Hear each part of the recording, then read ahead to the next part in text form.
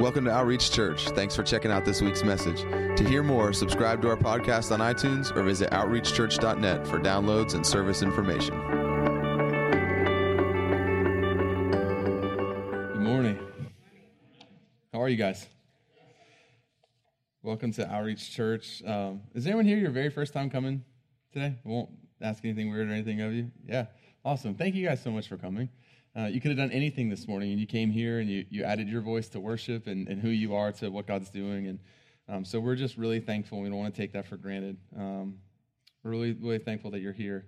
Dylan had shared that in the first service, and I was telling him between services, I never thought of that. It's really good. That, it's not just the ones who have been captured that he came to set free, but he came to set free even the prisoners who are maybe in a prison because of their own wrongdoing. And it's true. We sometimes have so much grace for someone who's been wronged, and so little grace maybe for the wrongdoers. And the truth of the matter is we've been both, and he's been gracious to us in either. And so now we owe it to the world, if we're becoming like him, to become like him and to be gracious in both instances, especially with ourselves. Sometimes we have a lack of grace for other people because we have a lack of grace for ourselves. Jesus said one time, with the measure you measure, it will be measured to you. And that can mean so many things. But what if he's talking also about the way that we measure grace? What if gracious people have an easier time measuring out grace for themselves? And those who are vindictive and vengeful towards others become vindictive and vengeful towards themselves and have a hard time receiving because they have a hard time giving. So if that would be you and you'd say, that you have a hard time having grace for yourself, become a gracious person. Ask Jesus to change your heart to the point where your response to wrongdoing, no matter what, is always to show grace and always to have compassion towards the ones even that are doing the wrong. We have no problem having compassion for the victim. The truth of the matter is both people in that instance are a victim. One's being used by the enemy and the other's being abused by the enemy through the one he's using. But they're both victims. They're both not walking after the manner that they were created a lot of times. And both of them are not receiving the will of God. And it's his will that both of them would know him, love him, and that both of them would actually live the life he created them for.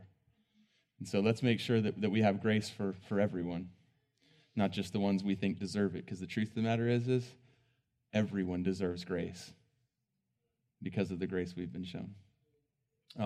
We're talking about hearing his voice, and we're going to be talking about it for a while, and there's going to be other people that teach on and talk about different aspects of it.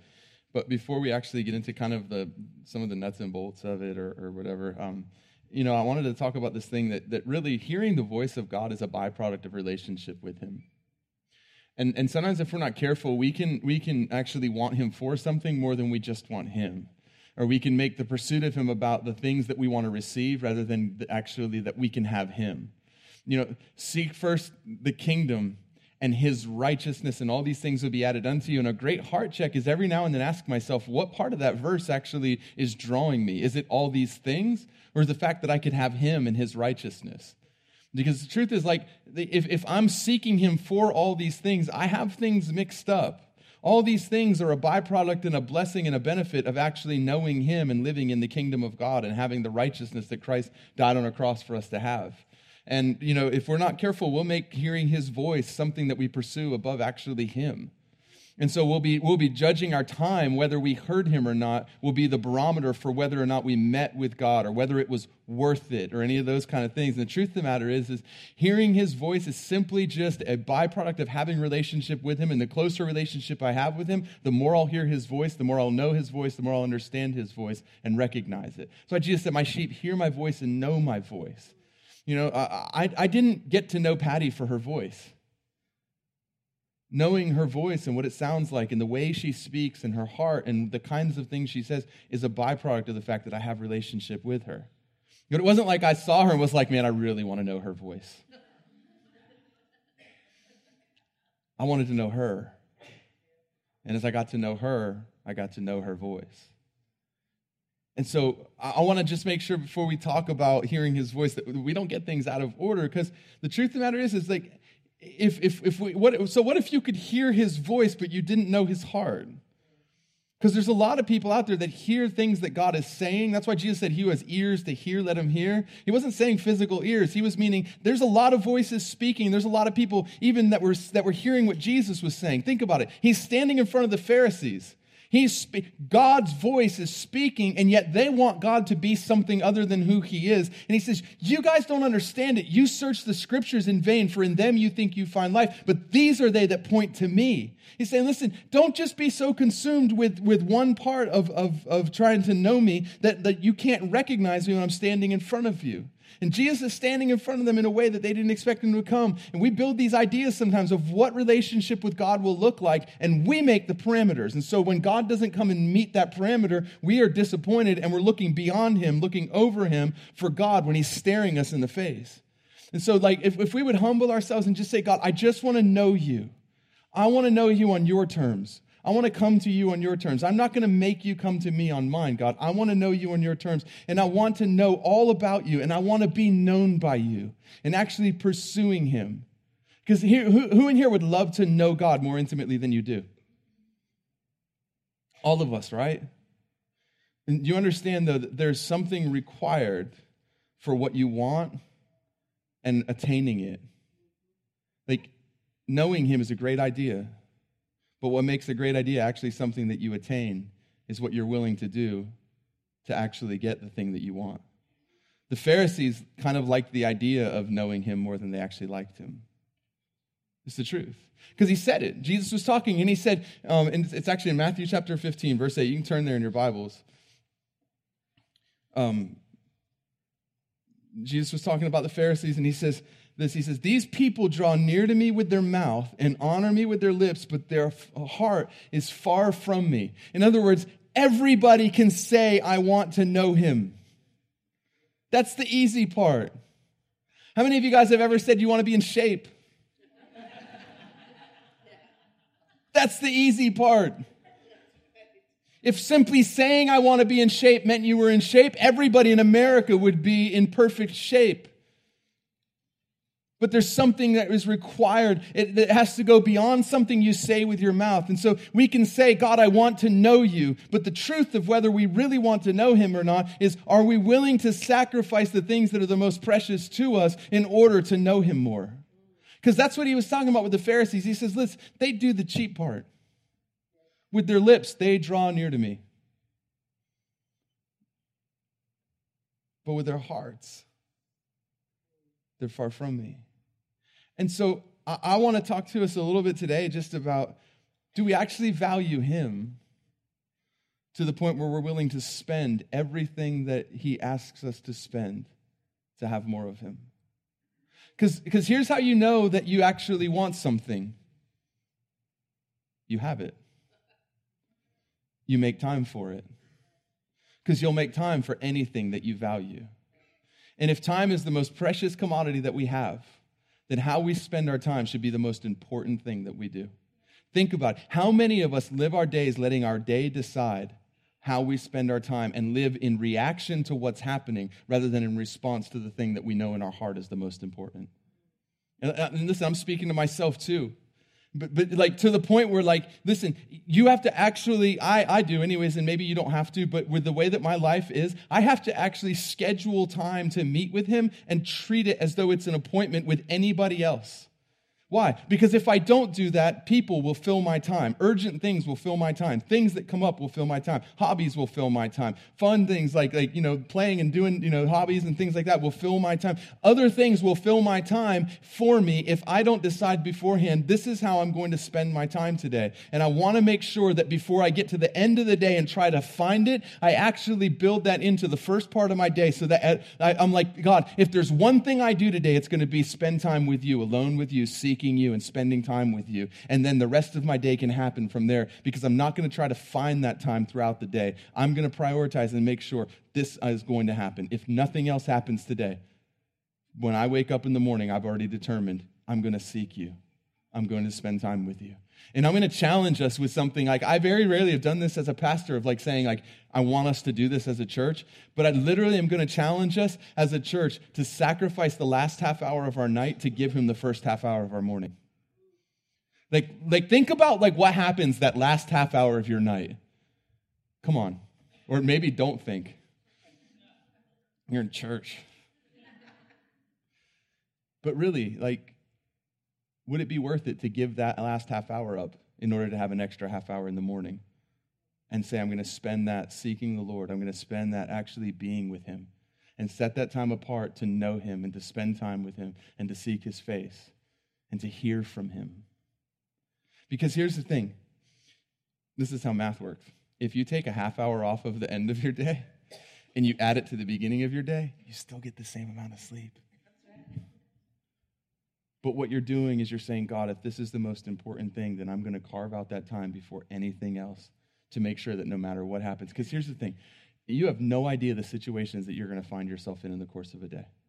One minute you're walking along and your day is all planned out. The next minute you get a phone call and your day looks nothing like you thought it was going to look. And you find yourself in a situation where you need him. Trying to find him in that moment is good. Having found him already and living from that place and responding to that phone call from a place of being with him is better.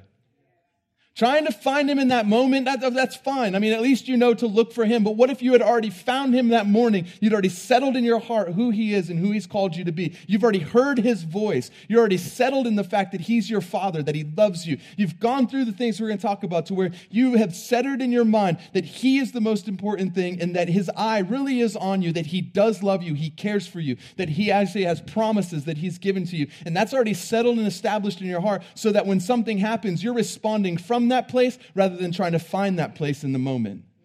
Because I promise you, the easiest time that you'll ever seek the Lord is when there's nobody else that can do anything about it but you. Think about Jesus. He can do anything. And yet it says in the Word, and early in the morning, while it was still dark, Jesus got up, left the house, went to a quiet place, and sought the Lord and sought the Father. I'm not saying like in a legalistic way you have to do this. I'm saying that if Jesus had to do that to be Jesus, and he's the one we're trying to be like, there's a good chance that maybe we need to do that as well. There's a chance. Well, so you're saying I have to do this to be a Christian? No, I'm saying Jesus had to do it to be Jesus, and he's the goal and the standard and the one we want to be like. It's like fasting. Like, so I have to fast to be a Christian? No, but Jesus had to fast to be like Jesus. And if my goal is to be like him, I probably should do the things that he felt it was necessary to do. It's not about seeing like how little I can get away with. Like, can you go to heaven and not seek him in the first thing in the morning? Probably. But why would you want to get there and know him less than you could know him now? Like, if the goal is to try to see how little I can do and still get to heaven, I've missed out on who he is.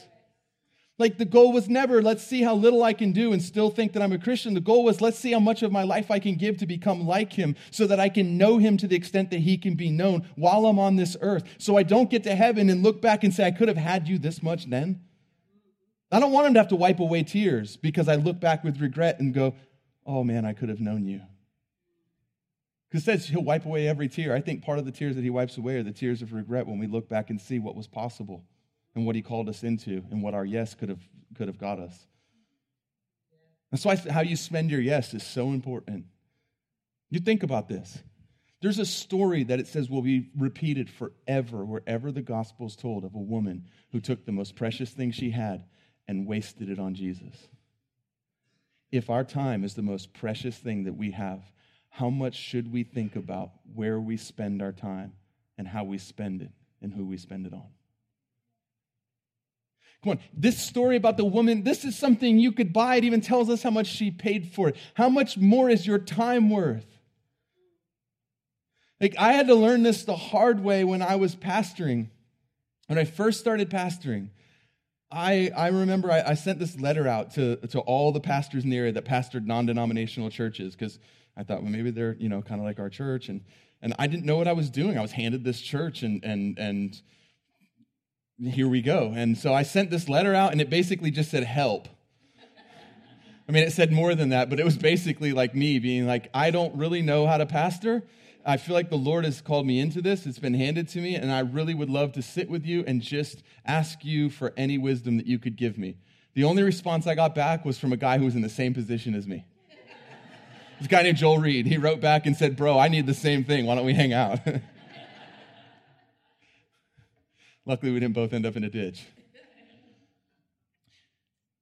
So I didn't have some. That's why, like, nowadays, when I hear that someone stepped into a job of pastoring, I'll make time anytime they want it. I will make time to talk to them and share with them things that I wish people would have shared with me when I first started. And this is one of the things I share with them, usually within the first 5 minutes, is when I first started pastoring, I felt like I was a slave to this. I felt like I owed everybody that I pastored, and even a lot of people that I didn't, to answer their text within 5 minutes of them texting me, to answer their phone call if I saw it light up. I felt guilty not answering a phone call and watching my phone ring. Literally. To the point where I would be in bed at night, Patty laying next to me at 11-something at night. I remember one time that stands out because I've told the story a few times, but there was many times things like this happened. The phone rings. I don't recognize the number, but I answer it because, you have to answer it because you're a pastor and you owe that to everybody. And so I've answered the phone, and it's homeless people we had been ministering to, and they were craving pizza and grape soda and wanted to know, could I come and bring them some? I said no, and they actually were like, what kind of a pastor are you? I'm like, the kind that wants to go to sleep. But I had this thing where I couldn't say no. And here's the thing that you'll learn as you serve the Lord is that walking in your gifting and seeing fruit makes it really easy to overlook and to actually give more than you should to something because it's what you were created to do and because you're seeing fruit. And when you are seeing fruit and doing what you were created to do, it makes it so easy to start overlooking other things and giving more time than it deserves to that thing at the expense of things that are more important. And you feel justified in it because you're serving the Lord. Let me tell you something. God never called you to serve him at the expense of things that he called you to walk in before he called you to serve him. And so I remember I remember having discussions with Patty, and she was getting, like, hey, this isn't working. Something has to change. And I remember, like, at the time that she's saying that to me, there's more and more demand on me and people wanting time and people needing help. And the church was, just kind of starting to grow. And there were so many things going on. And I remember one night just getting alone with the Lord in my sauna and just crying out to him and saying, I don't even know what to do. Like, God, how do I do this? And I'll never forget what he said to me. And I've shared this, and I'm sharing this now because I think there's some people here that probably need to hear this. He said, Roy, there's 1 million men who could pastor that church. There's one man who can be a husband to Patty, and there's one man who can be a father to Aaliyah and Jackson. And it broke me. And I started realizing I was letting something that a lot of people could do take the place of things that only I could do. And that it wouldn't matter if I pastored 1 million people and they all felt like I was an amazing pastor to them if it came at the expense of being a husband to Patty and being a father to my children. And I would just be another pastor who had a horror story of his ministry costing him his marriage or his relationship with his children. That's never been God's heart or his desire. Ever. I promise. He has never called you to sacrifice your family on the altar of ministry. He's never called you to sacrifice your marriage on the altar of ministry. And no, your wife doesn't need to catch up. No, your husband doesn't need to get on board. I mean, they may need to in some areas. But what I'm saying is you were never called to just run, and tell the people behind you if they want to stay with you that they have to catch up. You're called to shepherd people, especially us men. You're called to shepherd, to be for your families who Christ is for the church. He's the good shepherd. What does a good shepherd do? It makes sure that wherever they're going and the sheep are supposed to go, that the sheep come, even if it means he doesn't get where he wants to go as fast as he wanted to get there. Because he values the sheep more than he does the destination. Listen to me. He's never called you to run ahead to the green pasture and scream at your family to catch up. He's called you to shepherd and pastor your family right along with you so that you all get there at the same time. Because if you leave them behind, you may be standing in a green pasture. They may be facing a wolf. And if you don't take the time to be with them, how would you ever know? And what good are you to defend your family? Someone needs to hear that because I feel it really heavy, way heavier than I did last service. You don't blame your wife for your lack of ministry. You don't blame your husband for your lack of ministry. They're not the reason you're not where you're supposed to be. They're part of the reason that you are where you are. They're the biggest calling that you have in your life.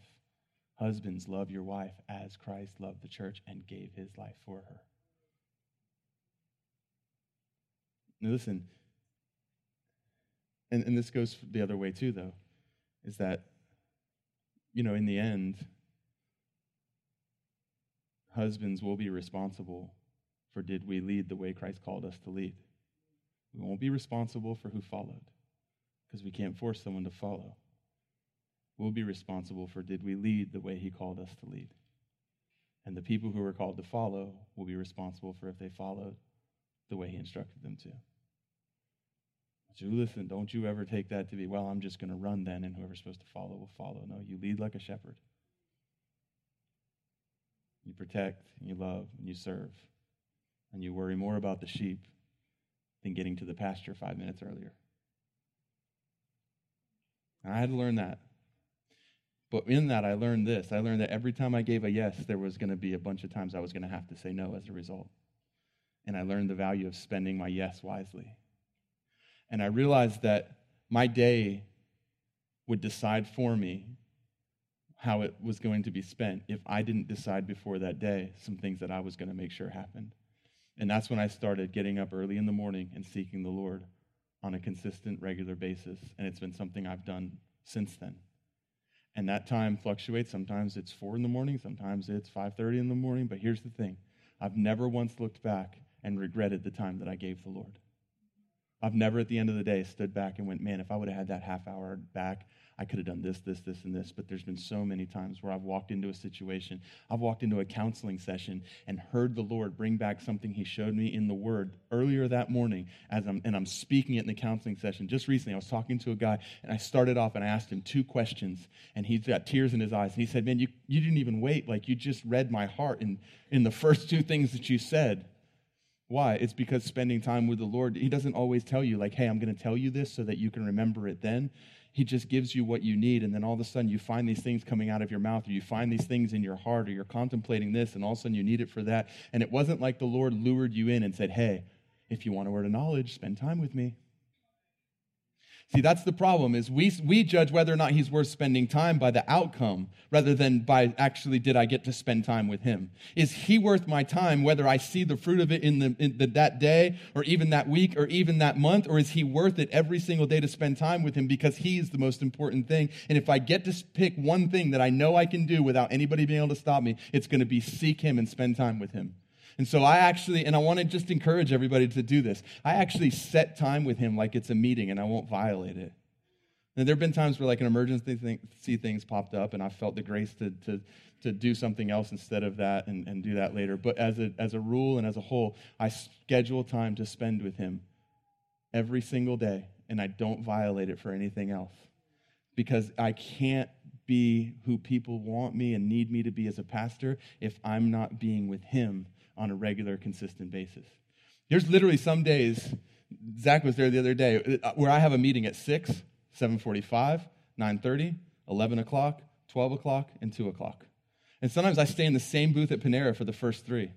And sometimes, like, the guy that I'm meeting next will walk in while I'm talking to someone that I'm meeting at the time. It happened. Zach looked at the guy I was meeting and said, oh, you got the early slot today. Because he was the 6 to 7:45, and Zach was the 7:45 to 9:30. Listen, the only way I am any good to do that is if I'm spending my time alone with the Lord. And if I start substituting ministry for being with him, I won't be worth being with it to be in the first place. If I start to substitute ministry for actually being alone with him, and I think because I'm doing what God called me to do, and I let that be a substitute for actually getting alone and just being with him for the sake of being with him, I won't be worth being with anyways. And then I'll be another burned out pastor who has nothing to offer because what I have, I give. And if I'm not getting, then I have nothing to give. And if I'm not with him, I have nothing that's worth giving you. And so I want to challenge us just as a church, because it's not just for pastors. Every one of us is called to know him and to seek him while he can be found. Every one of us is called to an intimate relationship with him, that we're not with him for what we can get. We're with him just to be with him because we love him. And so I would start scheduling it. And I would even encourage you don't have to, not in a legalistic way or anything like that. For some people, it just doesn't work. But if it does work, give the last half hour of your night and spend that first half hour of your day with him. I promise you, if you do this for a month straight, you will never look back and you will not regret that you gave him the first half hour of your day every single day. But schedule it, and if you have to set an alarm and be intentional about it. And I even like to have a place that I do it. And there, you don't have to. You can do it wherever you want to. And listen, none of this is a replacement for being with him and spending time with him all day throughout the day. But I will say this. The more I am intentional about being with him and giving him that first half hour of my day, the more he's intentional about seeking me and finding me and interrupting my day throughout the day. There's just something about him that he doesn't give what's of value to people that have no value for it. And I honestly feel like giving him the first part of my day is me saying to him, God, I value you. I value your presence. I value your voice. And so when he's looking to give himself, because it says his eyes are roaming to and fro, looking for those who are faithful that he can trust himself to, whose hearts are fully his. When he sees someone who says, God, I'll get up early and I'll sacrifice the first part of my day for you, when he's looking to entrust himself, it's the people who have valued him first that he actually says, okay, they have a value. When I'm going to give this, I'm going to give it to them because they've shown value for it. Because think about it. Why didn't he entrust himself to the Pharisees? You remember what it says? It says in the Bible. Why? It says he didn't entrust himself to them because he knew what was in the heart of men. In other words, you say you value me, but you don't actually value me. And I know what's in your heart more than what comes from your lips, and I judge what's going on in your heart. So saying that you want to be with me is not the same as actually being with me. And so when I'm looking to entrust myself, it's going to be to the ones whose hearts actually line up with what's coming from their mouths. Test it. I promise you, you won't regret it. So I like to have a place, and I've had a few places. I had a chair that I gave to somebody. They were really excited about that. They were like, oh, this is the chair. And I gave it to them, and they were all excited. Whatever, but they liked it. And I have a new chair now, and it's ripped, and I probably should replace it at some point because I've worn it out. But every time I look at it, I remember the things that God spoke to me in that place. I remember the times when he came. I remember the things he said. I remember when he's changed my heart. I remember the revelation. I remember just the joy and the peace of being with him in those times. And I can't bring myself to get rid of that chair. But what that chair does is that place and that time, it creates an expectancy in me. Like I have an expectation. The Bible talks about this, right? It says, those who come to God must believe that he is, but not just that, and that he's a rewarder of those who diligently seek him. So when I come to him, I don't just believe he's God, but I actually expect that there's something I'm going to get from that time of being with him. Even if it's just that I know I've spent my time with him and showed him that I value him, there's something that I'm going to receive because I'm diligently seeking him. And so I have this expectation. I would say, like, if you're going to do this, and I'm going to ask everybody in the church, I asked first service, I'm going to ask everybody in this service to do it. If you're going to do it, get up in the morning and don't let it be a checklist thing where you're like, all right, I said I would do this. I'm going to give him the first half of my day, first half hour of my day. Like, don't let that be what it is. Actually have an expectancy. And if you have to, start speaking to yourself like David. Bless the Lord, O my soul, and forget not his benefits. What's he saying? He's saying right now, I don't feel like blessing the Lord. Why? Because if he did, he doesn't have to tell his soul to bless the Lord and doesn't have to remind his soul of why he should. There's days when you're going to wake up and the angels are going to be singing and you can't wait to get to that spot and you have this expectation and you're like, Lord, I'm here. And then there's going to be days where you wake up and you hit the snooze and you're just like, shoot me. I mean, none of you guys. And certainly not me because I'm a pastor. And they give you pastor pills when you become a pastor. And you wake up in the morning, you take one of those. It includes an angelic choir and a desire to just get alone with him where no one's looking.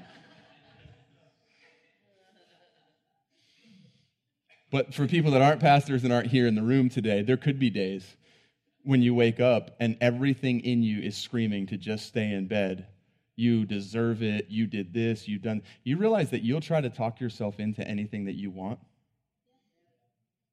So set an alarm, because when you're thinking clearly and you know what you want, set an alarm that reminds you of that so that when you're not thinking clearly and everything else is trying to dictate what you want, you remember what's important. If you need to, set an alarm. Well, that seems legalistic. No, that seems like I'm deciding that I'm going to decide what I do with my day before my day decides what it's going to do with me. And so when I am thinking clearly, and I'm not thinking it emotionally, and I'm not thinking with tiredness, I decide what I'm going to do, and then I stick to it, and I follow through. So I like to have that place because it creates that expectancy. You remember the woman with the issue of blood? She had an expectation that she placed on touching Jesus. She said, if I could just get to him and touch the hem of his garment, I know I'd be healed. And Jesus called that faith. Expectancy in the morning looks like faith to God.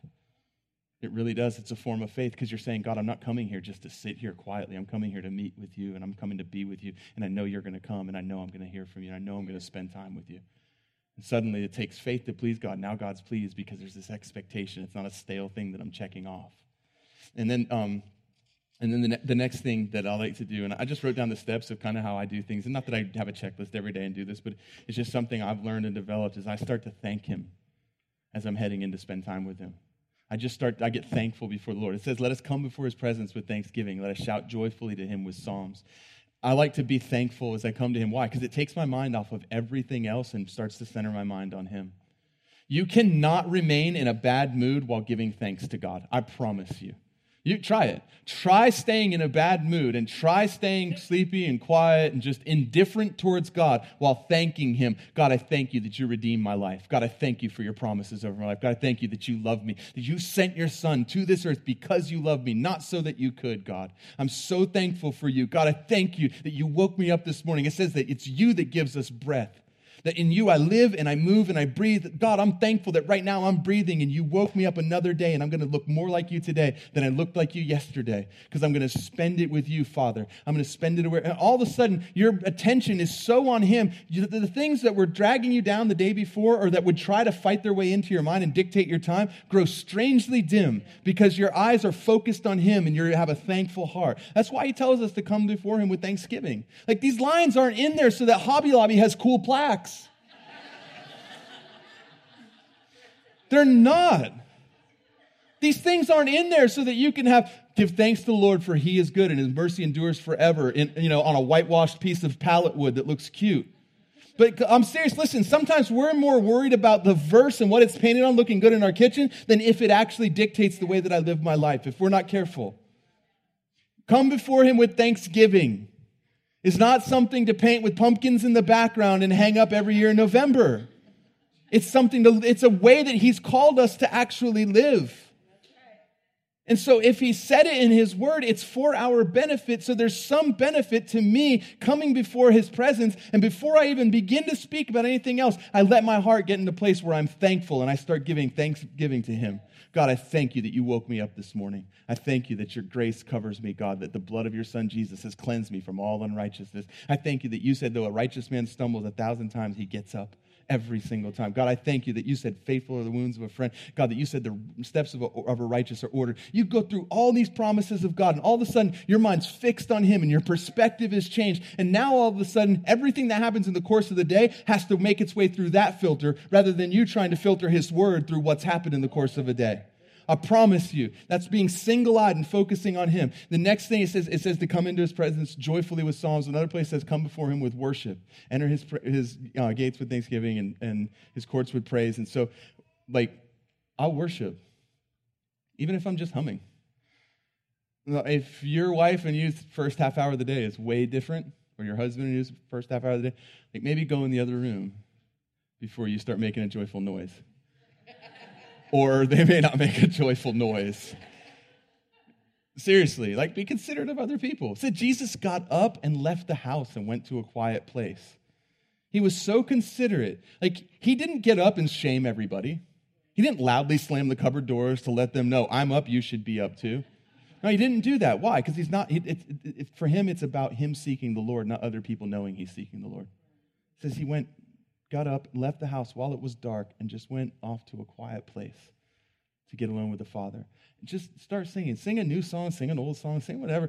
Sometimes we attach spirituality to things in a greater level than it really deserves. When we talk about when people sing, we call it prophetically. It means they're not singing what the song that was planned, and we act like that's way more spiritual, as if the Holy Spirit wasn't involved in Brandon planning the worship set, the 2 weeks before, and that the songs that they're singing have just as much anointing on them as the stuff they're singing spontaneously. It's not more spiritual to sing a new song that you've never sang before as it is to submit to the leader and actually sing the song he's called you to sing. They're both acts of worship. Not one doesn't have more value than the other. I don't know why I need to say that, but someone needed to hear probably. But just sing to him, because now you're worshiping him. Now all of a sudden your thanksgiving turns into worship. Because of all these things I'm thankful for, my response, God, is to just worship you. God, you're so good. Oh, you're so amazing. Jesus, you are awesome. God, you are so, so good. You're so faithful. You're so kind. I'm so thankful that I have a father like you. I could have been fathered by anybody, and you chose me as a son.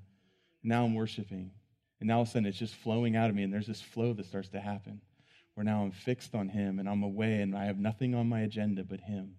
You realize, like, if we're honest, some of us may be more aware of this than the presence of God throughout the course of a day. Put this down. Leave it. Don't pick it back up until your heart and your mind are in a place where you feel like you need to. Linger in his presence as long as you want to. Don't cut it short. I promise, like, if the house is burning down, them calling you isn't going to save it. They need to call 911. You can pray with them later. You're not going to put the fire out in time. Be with him. And then the next thing I do is, after I've come expectantly and I've just been in a place of thanksgiving and worship, is to just be quiet before him and listen. You know how many people would hear the voice of the Lord if they would actually give the time and attention and the space for him to speak? Do you realize that, like, even though he could speak anytime he wants to, most of the time when he speaks, he wants to have people's attention first? Why? Because he doesn't waste his words, because he values his word even above his own name. So if his words are the most valuable thing he has, why would he waste them to someone whose attention isn't on him? Think about it. Samuel, here I am. I didn't call for you. Samuel, here I am. I didn't call for you. Samuel, okay, next time you hear that, say, speak, Lord, for your servant's listening. Speak, Lord, your servant's listening. And then the word of the Lord came to Samuel. Why didn't it come until he gave him his attention? Because he doesn't cast his pearl before swine. He doesn't give something of value to somebody who hasn't made a place of value for it in their life. So I just sit quietly. Be still and know that I'm God. You realize in your being still, from a place of worship and thanksgiving, being still allows him to be God, not those things that were trying to be God before you walked into his presence that morning. There's so many things that want to be Lord of your life, yet he's the Lord. Being still in his presence actually allows him to be God rather than all the other voices that would try to speak. And you might be amazed at what you hear, what you see, what you feel in those times. And here's the thing.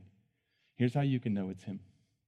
Because one thing that people always say when you talk about this, especially they're trying to defend the fact that, you shouldn't listen for the voice of God, is, well, how do I know that it's God speaking and not the devil? Here's how you know. Because you've made time and you've made place and you've asked him to come and speak to you. And he said, if you ask him for bread, he won't give you a serpent. Man doesn't live by bread alone, but by every word that proceeds from the mouth of the Father. Think about what Jesus was saying. If you're asking him for what you need to live, there's no chance that what's coming is the serpent. He could have used anything for an example. One of the examples he used was a serpent. It's not the snake.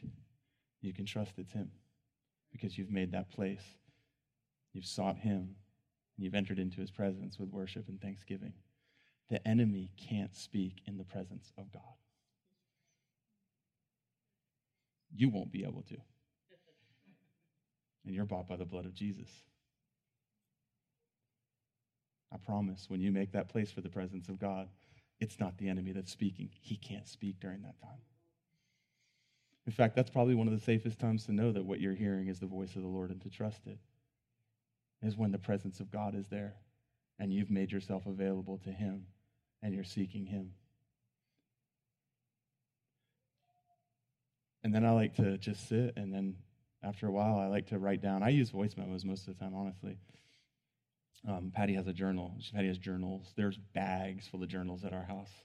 Seriously. She seeks the Lord and she writes down and she writes down and she writes down everything that he says. But record what he says, record what you see, record what you feel, record these things down so that you can chew on them and dwell on them over and over again. I'll give you an example of how that works for me. I have notes that are just full of stuff like this. Let me find it real quick. I didn't plan to do this, so I don't have it like ready to pull up first, but I can pull it up. So one time I was just spending time with the Lord, and I was praying for our church. Actually, that was what was on my heart. That's the next step, is to pour your heart out to him. And I was at that stage of just pouring out my heart to him and talking to him about the things that were on my heart. You know that he wants to hear what's on your heart? Do you realize that, like, he wants to hear what's on your heart, that he actually loves you? Like, think about this. Like, if my son comes to me and says, Dad, there's something that I really need to talk to you about, I don't tell him, shut up and listen. I'm the father. You're not going to talk to me about your stuff. I don't care. Wait, though. That sounds so ridiculous coming out of my mouth. You can't even imagine it. But some of us have an attitude towards the Father and the way that we relate to him where we feel like that's what he would say. And we hardly feel like he wants to hear what's on our heart, because if we thought he wanted to, we'd probably give it to him. He wants to hear.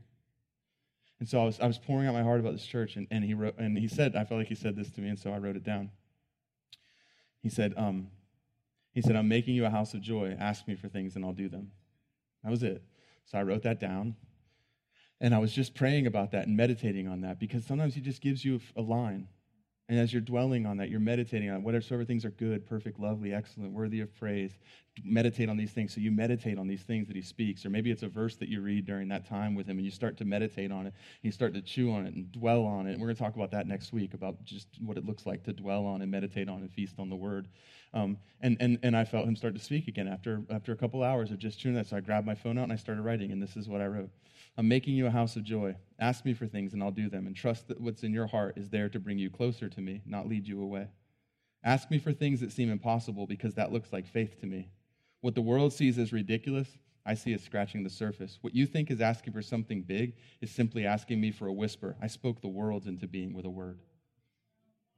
Yeah, that's a word over our church. I'm going to read that again, because that's what I was praying into, was for our church. And so I want to read this to you. This is the value of spending time with him. It's not just for you, because the things you get are often to be shared with other people. He said, I'm making you a house of joy. Ask me for things and I'll do them. Trust that what's in your heart is there to bring you closer to me, not to lead you away. Ask me for things that seem impossible, because that looks like faith to me. What the world sees as ridiculous, I see as scratching the surface. What you think is asking for something big is simply asking me for a whisper. I spoke the worlds into being with a word. But that started from getting alone with him and hearing him say the first sentence of that, and then pondering that over and over in my heart. And there's this flow that starts to happen, because I've set the first part. And I'll just close up with this. You set the first part of your day aside to be with him. And you start that line of communication first thing in the morning, and there's this heavenly flow that starts right away in the morning, where my attention's on him, my ears are open to hear him, and I'm attuned to him, my attention's on. And then throughout the day, it's crazy, the conversation that keeps going, the running dialogue that you have with the Father, where things that you started thinking about earlier in the day when you were alone with him, he starts to speak to you about. Why? Because you've shown him that you value his word, and so he knows that this is a place where I can give myself to and entrust myself to, because there's value for me there. I'm not going to give a pearl to something that has no use for it. I'm not going to give a diamond to a hog and just chew on it and crack its teeth, spit it back out into the mud. No, I'll give a pearl to someone that creates a setting where that pearl can go and be valued, be put on display. That's where I'm going to entrust myself. I feel like doing this, if we will as a church family just commit to this. I'm serious. I don't ask this stuff like this very often as a pastor. I'm not like, hey, let's all do this. But I really feel strongly like the Lord's saying, there's something I want to give to you as a family, but it's going to take you actually making the time and space for me to be able to entrust myself to you. And there's something about all of us doing it. Here's the thing. Like, I can share revelation like that with you, and that's awesome, but I can't have a relationship with him for you. Like, every one of us is called to be a lamp on a stand.